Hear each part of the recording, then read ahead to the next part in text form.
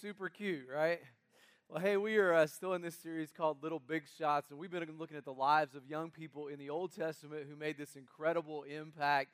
And so we've been watching these videos sometimes of these kids who are making an impact in their lives in some way. And I love the stories of the little kids and how when we're seeing their talent come out so many times, it revolves around something about their relationship with God. And this little girl, just very innocently, what was your first song? And she sings, Jesus, Jesus. There's just something about that name. Hey, I want to take just a minute to pray for you guys as we start today. And I know that when we come into a room like this, there's the gamut of feelings and emotions today. Some of you are on just the highest of highs.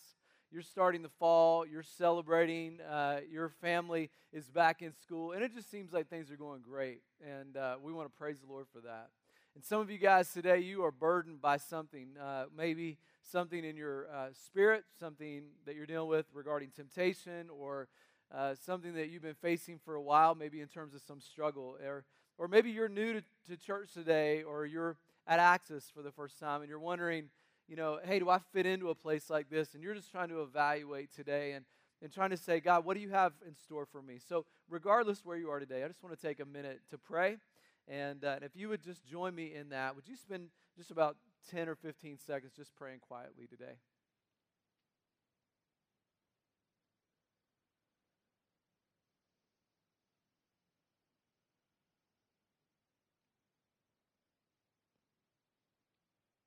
God, today we ask for wisdom and discernment when it comes to the situations in life that we face. God, give us the ability to be patient, to be at peace. God, we celebrate with those who celebrate today. We mourn with those who mourn today. And God, we pray for your supernatural strength in our life, the courage and the ability to do what we need to do and to face the challenges that we need to face day in and day out. And God, we pray for those around the world, and in particular in our own country, who are facing challenges in Houston and in Texas. And God, I just pray that you continue to give them the ability to find peace in the midst of turmoil and hardship. And God, we pray for our sister ministries like Matthew 25. And God, we just pray that as they are providing and our people are providing resources, God, that the people in Texas would be blessed, and that the name of Jesus would be uplifted. And God, we just thank you for allowing us to even be here today to count our blessings, God. And we thank you in Jesus' name. Amen. There's something about tragedy that makes you kind of appreciate what you have. Does anybody agree with what I'm saying? Some people, when you see the hardship of what is happening in different parts of the world, and in particular in Houston, you have a tendency to look at your own situation a little differently, don't you? At least you should. A little perspective check for a second, and you say, well, my goodness, my hot water heater went out, or my air conditioning went out, or something, and you think, well, man, what about living in Houston right now?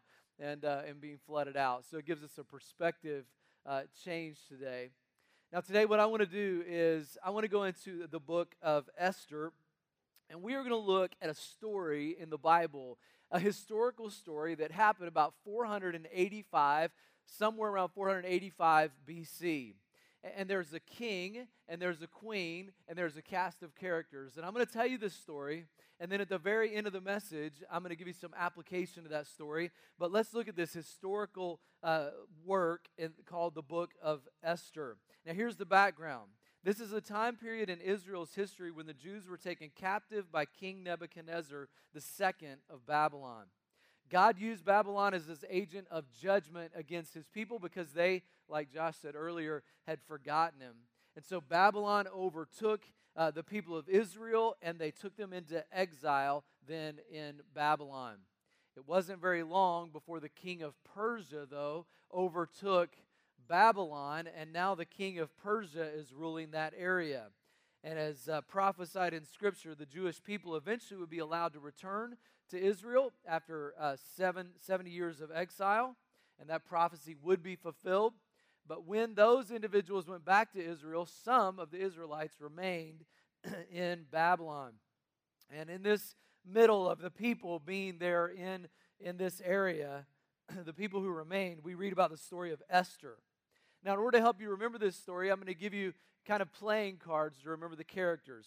First, we have a king. The king's name is Xerxes, all right? He is he is the king over all of Persia from 485 to 465 BC. His kingdom stretched all the way from India to the Mediterranean Sea. And during the 3rd year of his reign, he threw a party. Not just any party, a megawatt party. This was a party that lasted for 6 months, okay? It lasted 180 days, and at the end of the 180 days, guess what he did? He said, you know what? We are still ready to party. He said, we got 7 more days in us at least. And so listen to what it says in Esther chapter 1, verse 10. On the 7th day, and that's the 7th day beyond the 180. So now there are 187 days of partying. When King Xerxes was in high spirits from wine. Anybody ever been there? Don't say it out loud. Esther chapter 1 verse 10 says, he commanded the men who served him to bring before him Queen Vashti wearing her royal crown. Some commentators believe that he was suggesting that she come wearing only her royal crown in order to display her beauty before the people and the nobles, for she was lovely to look at. So now we have a king, and now we have a queen. We're going to call her the Queen of Diamonds. She's Queen Vashti. And here she is. She comes in before, but he wants her to come in before the people. But guess what Queen Vashti does? She says, I'm not going to be some object to be looked at. I'm not going to come down. And verse 12 says, but when the attendants delivered the king's command, Queen Vashti refused to come, and the king became furious and burned with anger. This is a woman of character. How many of you can say amen to that? And here we are. Now, she's standing up for women everywhere and saying, I'm not going to be objectified. Now, here we are. We see King Xerxes, and how is he going to respond to this, okay? Now, you need to know something about this guy. He's a little bit wacky, okay? This is the same king who waged war against the 300 Spartans in the Battle of Thermopylae in 480 BC. He actually forced his soldiers to fight the Spartans, thrashing his own men to make them move forward. History records that 300 Spartans and a few hundred of their allies killed 20,000 Persians before being overtaken. But Xerxes had all but 1,000 of his dead buried or thrown into the sea, and he allowed, as his other soldiers would come up, he didn't want them to see all the dead bodies of their fellow soldiers. So this guy's a little bit crazy. But Vashti says, I'm a woman, and I am strong, and I'm not going to be your trophy tonight. And his advisors said, hey, we got to do something. All of Persia is watching. Verse 17 says, for the queen's conduct will become known to all the women, so they will despise their husbands and say, King Xerxes commanded Queen Vashti to be brought before him, but she would not come. This very day, women who have heard about the queen's conduct will respond to all the king's nobles in the same way. There will be no end to disrespect and discord. I love that. These guys are so insecure. So he has her banished, and he makes it into a law that she can never come back. But 4 years later, Xerxes realizes that the decisions that you make when you are intoxicated almost always end up in a bad decision. He actually loved Vashti, and now she's gone. And in chapter 2, verse 1, there's a sad verse that says, later when King Xerxes' fury had subsided, he remembered Vashti, what she had done, and what he had decreed about her. And King Xerxes was lonely and depressed. His harem was no substitute for a wife, which reminds us that sex is no substitute for love, even for a guy like Xerxes. And even during these 4 years, he had had some rough battles on the battlefield with the Greeks, including the battle with the Spartans. So his advisors come to him and say, King, we have a great plan. Let's have a beauty pageant throughout all the kingdom, and the winner will become your wife and queen. Evidently, all of his advisors were dudes. In fact, John Orberg says, now it's hard for us to believe in our day, but that there was once a culture so superficial that middle-aged men would try to impress other people by showing they have so much wealth and power that they could attract a wife of youth and beauty. But once there was a time when a culture was so superficial that existed. Similar. But before we go blaming the guys, God had a hand in this weird situation. God had made a girl named Esther. She was an Israelite orphan who was raised by her older male cousin, who raised her like a daughter. Her mother and father were not with her. And she was very beautiful. In fact, verse 7 of chapter 2 says, Esther had a lovely figure and was beautiful. But before she was allowed to appear before the king in this kind of parade of young women, that he was possibly going to marry, she had to undergo 12 months of beauty treatments. 12 months. And guys, you think your wife takes a long time to get ready. 12 months. Now, you probably know then that after 12 months of this, that now Esther is brought before him, and she appears before him. And Esther then, out of all the thousands of beautiful young virgins to become his queen, he chooses Esther, and they get married, and he declares it a national holiday. And he has no idea that she is Jewish because she hasn't told anyone, which was probably smart, because earlier we're going to see that some guys named Daniel, Shadrach, Meshach, and Abednego were thrown into the fiery prison because of their heritage. Xerxes was smitten. Esther is crowned the winner, and they get married, and we're going to call her the Queen of Hearts. That's Esther. Now, the king has no idea that she's Jewish. She hasn't told him, but soon after this, the Bible records what seems to be sort of a random, insignificant moment. Chapter 2, verse 7, it says, Mordecai, Esther's cousin, had brought up Esther because she had neither father nor mother, and we're going to call Mordecai, her cousin, the ace of spades. Because Mordecai is kind of the ace in the hole, and you're going to find out why later. Mordecai overhears two palace guards talking about an assassination plot against the king. And so he sends a messenger to Queen Esther, who in turn turns to the king's Secret Service team. They check it out.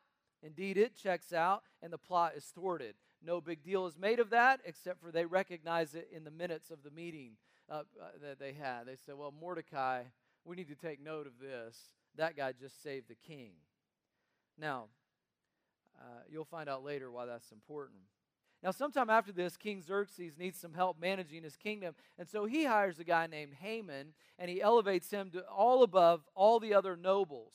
Now, he makes Haman like the prime minister of Persia, and we're going to call him the Joker. All right? Not because he's funny like haha Joker, but funny like Batman Joker. Like, this guy is a nemesis. This guy is a bad guy. All right? And this is really bad news for the Jews, because Haman is in love with himself. He demanded that every person, when they would walk past him, they would bow down and kneel right before him. That is an ego trip. Can you imagine that? He wants power so badly. But because Haman is now the assistant to the king, everybody did bow down to him, everybody except Mordecai. Mordecai, the ace of spades. Mordecai would not kneel down, he would not worship him, he would not honor him, which makes Haman, egotistical Joker, Haman so mad he wants him killed. That's how pride works. But he doesn't just stop there. Look at chapter 3, verse 6.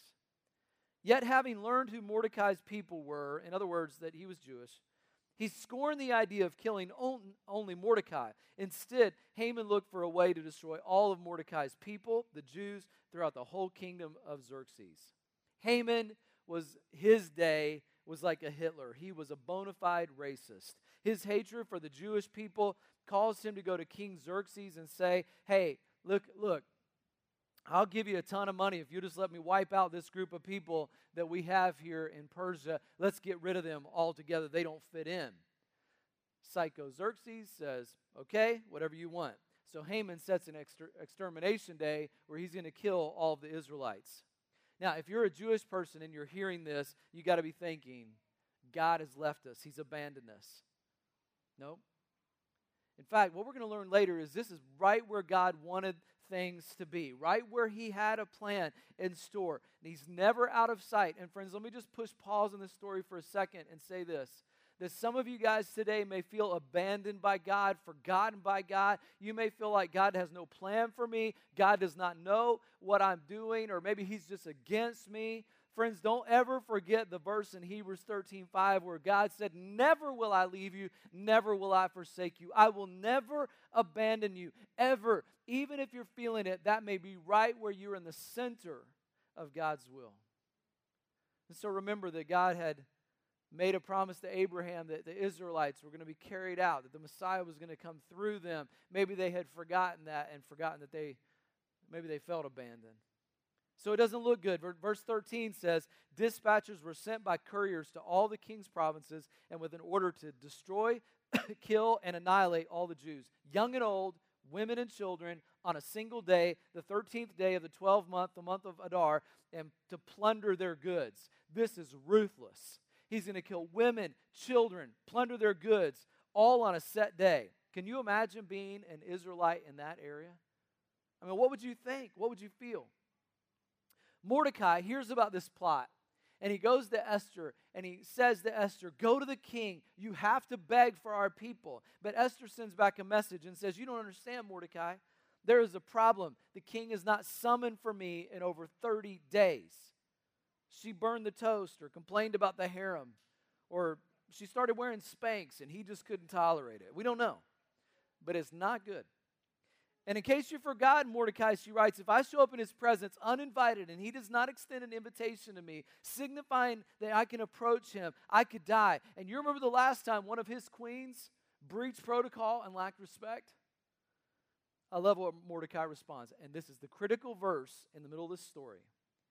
Do not think that because you're in the king's house, Mordecai said, that you are alone of all the Jews, or that you alone of all the Jews will escape. For if you remain silent at this time, relief and deliverance for the Jews will arise from another place.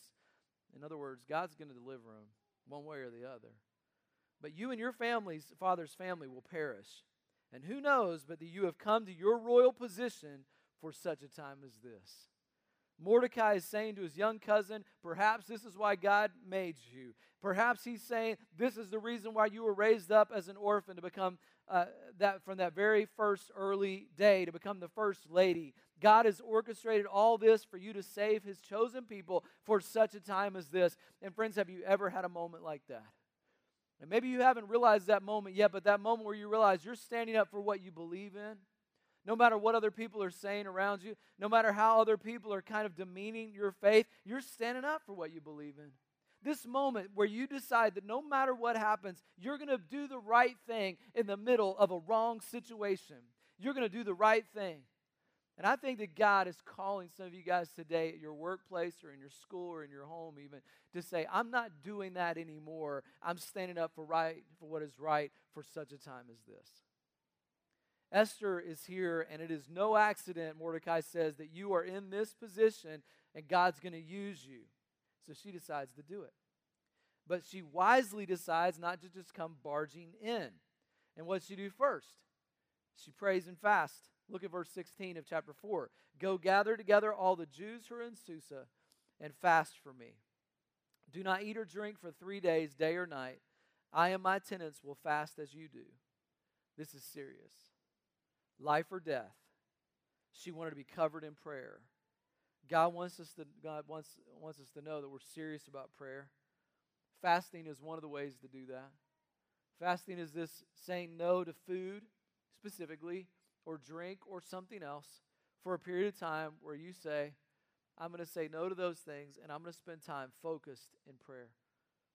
In those times or seasons where we've engaged our church to fast, I remember several years ago, a church that we served, right before Easter, we took time to do an extended fast. We did a lot of preparation for it. Did a 30-day fast. Next year we did a 2-week fast. Next year, here's what I've learned. I used to think, well, I'm just going to spend more time praying. And maybe that's true. But what I learned was in every one of those fasting times, God gave me some kind of a word, some kind of a message that I needed that I didn't even know that I needed. There's just something about saying no to the worldly things that allow you to focus more on spiritual things, and that was my experience. And so Esther says, we're going to pray and we're going to fast, and God's going to carry out his plan. Verse 16 says, when this is done, I will go to the king, even though it's against the law, and if I perish, I perish. How many of you ladies love this story? The strength of both Vashti, who said, I will not be an object to these guys, and of Queen Esther, the Queen of Hearts, who says, we're covering this thing in prayer. And I'm calling some ladies today who need to be covering their families in prayer. They need to be covering their husbands in prayer. You need to be fasting over situations with your children. You need to be that person of character that says that my husband may be leading us spiritually, but I'm going to be covering us. I got the backside. I'm covering us in prayer. 1 Peter chapter 5, verse 7 says, look, don't be anxious. Cast all your anxiety on him because he cares for you. And so don't be worried. Now, after all this time, it says, with the Jews, along with Esther's servants, they fasted and prayed. Esther then takes that step of faith and she goes uninvited to King Xerxes. She stands in the corridor right there in front of the king. This is the moment their eyes meet. And although she is uninvited, the Bible says he is pleased with her. And so he extends his royal scepter. And even he asks her what she wants. And she looks right at the king and says, the king says, I'll give you half my kingdom. That's how much he loves her. And Esther makes a very simple request to start with. She says, you know what? I don't need half the kingdom. I just want dinner with you and Haman. Just the three of us tonight. And he says, done. Consider it done. And so we have the banquet, and the timing didn't seem right to Esther. She didn't feel like that was the right moment. So she said, hey, listen, let's have dinner tomorrow night. All right? And so Haman goes, great, because he gets to hang out with the king again and the queen. So he says, yeah, let's do it. Let's have another dinner.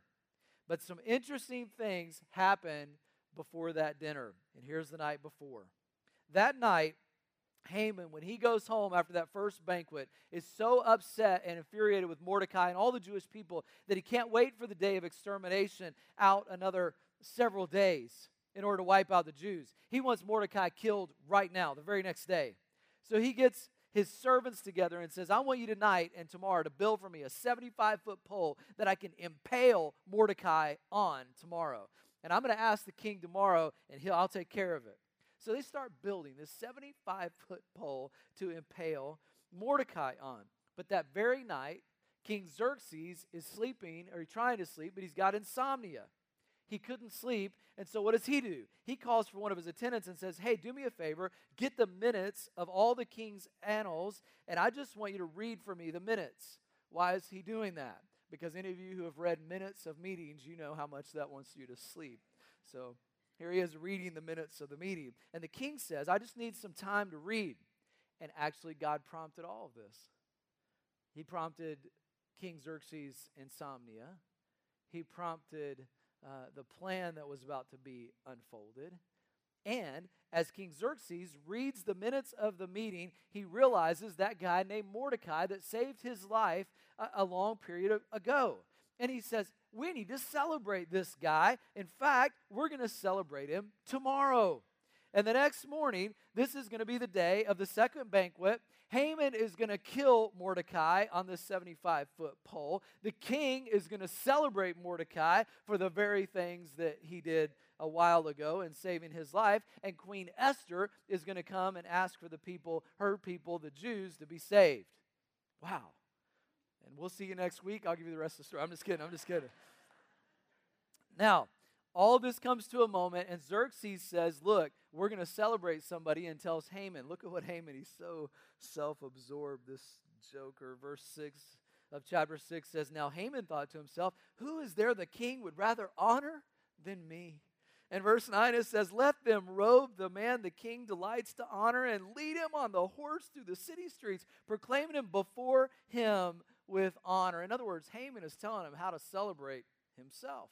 So the king says, go at once, the king commanded Haman. Get the robe and the horse, and do it just as you have suggested for Mordecai the Jew. Do not neglect anything that you have commanded. Imagine the irony.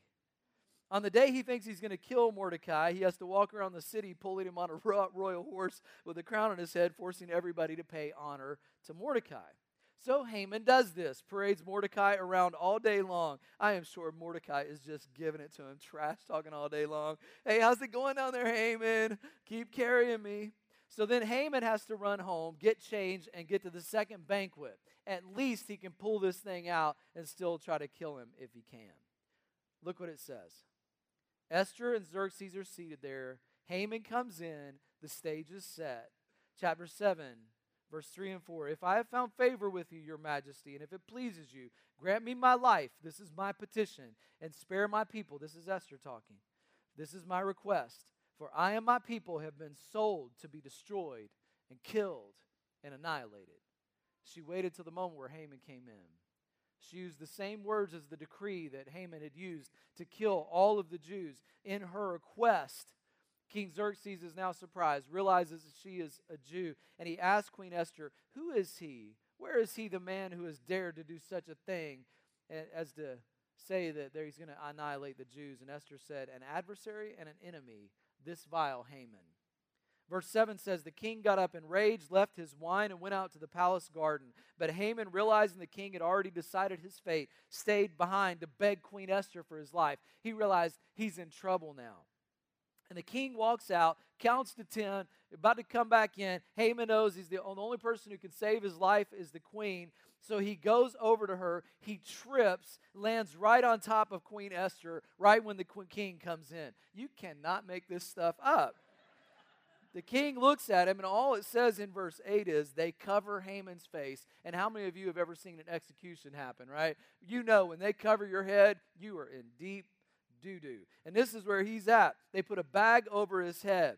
And it's not even done yet. One of the attendants says, hey, king, by the way, I want to get in your good graces. And I just want to say that, you know what? On my way to work the last day, I passed Haman's house, and I came past it today. He's built this 75-foot pole, in fact, to kill Mordecai. And I'm just making a suggestion here, but maybe since he saved your life, let's not put Mordecai on it. Let's put Haman on it. King Xerxes says, that's convenient. Stick Haman on this pole. And the Joker is dead. What a turn of events. I mean, this is unbelievable. And unless you know the author of the story, you'd be like, man, how is this even going to happen? But the author of the story had the plan from the beginning. And he knew how he was going to save the Israelite people, and God's plan would be finished. And some of you, I wonder if today you're looking at your life and sometimes you feel defeated in your career or your marriage or with your kids. Listen to me. Do not accept defeat. Do not give up. God has not abandoned you. The Bible says, don't be weary in doing good, for in due season you will reap a harvest if you do not give up. So friends, let me just make some quick observations for 2 minutes or less. Here they are. Observation number 1. In your life, every day, just like Esther, look for opportunities. Mordecai looked for them. Esther looked for them. Be cognizant of the situation God has put you in and the people that he brings into your life. In your neighborhood, in your workplace, you look for opportunities. The Bible says, Paul writes in Ephesians chapter 5, make the most of every opportunity, for the days are evil. And so look around all the time. God, where could I be used? What's next for me, God, in this situation? How could I be used to bring glory to you? Secondly, invite God into the process. Oh, God will let you live your own life if you want to. But like Esther, she came before the Lord in prayer and fasting and said, God, I want to do only your will. And I just love that. She knows that she doesn't control events. She is not in control. She takes matters to the Lord. And thirdly, when given the opportunity, friends, have the courage to speak up. Jesus said in Matthew 10:32, whoever acknowledges me before others, I will acknowledge before my Father in heaven. You want Jesus, your mediator in heaven, saying, I got it. I know this person. Oh, I know that woman. I know this man. And I'm going to stand before them, and guess what? They spoke for you, Father. They gave testimony about you. They told the truth about you. When other people were ridiculing you, God, they stood up for you. Man, I want Jesus, my advocate, to be in heaven saying, just as they acknowledge you, I'm going to acknowledge them before you, Father. And so, friends, have the courage to take a stand. Have the courage to, even in difficult situations. I mean, Esther was even at the end of her life, and she stood for the Lord. And some of you may want to look at your life right now and feel defeated, but don't accept defeat and don't give up. Be faithful to the Lord. One of our missionary friends, I.J. Law, in India, has faced terrible trials in India. And they faced moments where literally they were facing their moment of death.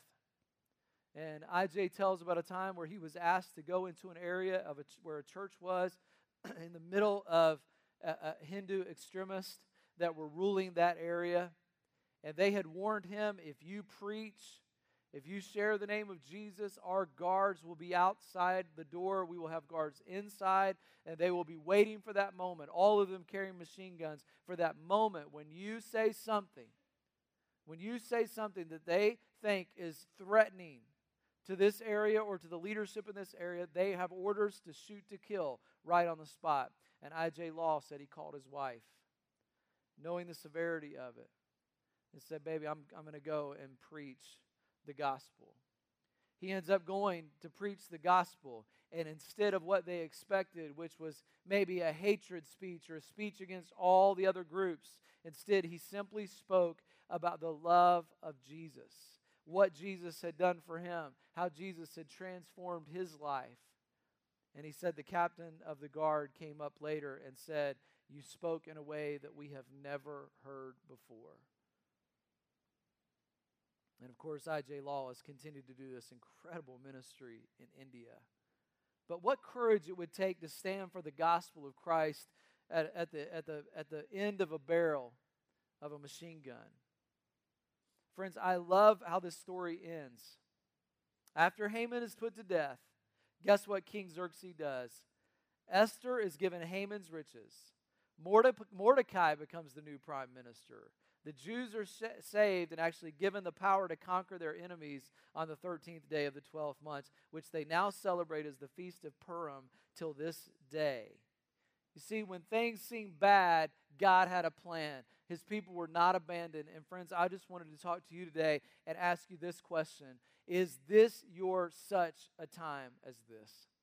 Have you ever had that moment where you feel like God's saying, this is your time for such a time as this? Maybe it's not as dramatic as going before the king. Maybe it's not as dramatic as giving your life. But day in and day out, we are given opportunities to stand for the only King, the King of Kings, the King not only of our hearts, the King of all the world, the King of the universe. And you are able, Paul says, to be his ambassador, to be the ones that stand for him, even in good times and in bad. And to that end, I want to pray for your courage today. God, we just ask that all of us, whatever the situation we find ourselves in, God, that we would have the heart of an Esther, the courage and the boldness to stand up against those who would come against you. And God, to say it in the way that we believe it would be received, the way that you would want it to be told. And that we're sharing that love of Christ with people. And that we're bold in our workplace, in our homes, and especially when people are coming against you, God. Help us to figure out the right way to say things, but say it in a way that's filled with boldness. Help us to look for those such a time as this moments, God, to be available, to look for opportunities. God, to invite you in to our life, to what's happening day in and day out. And then, God, to have the courage to be faithful enough to follow through. God, today we love you. We thank you for the story of Esther. And God, we just thank you for the opportunity to even be part of your team. We thank you in Jesus' name. Amen. Let's worship together.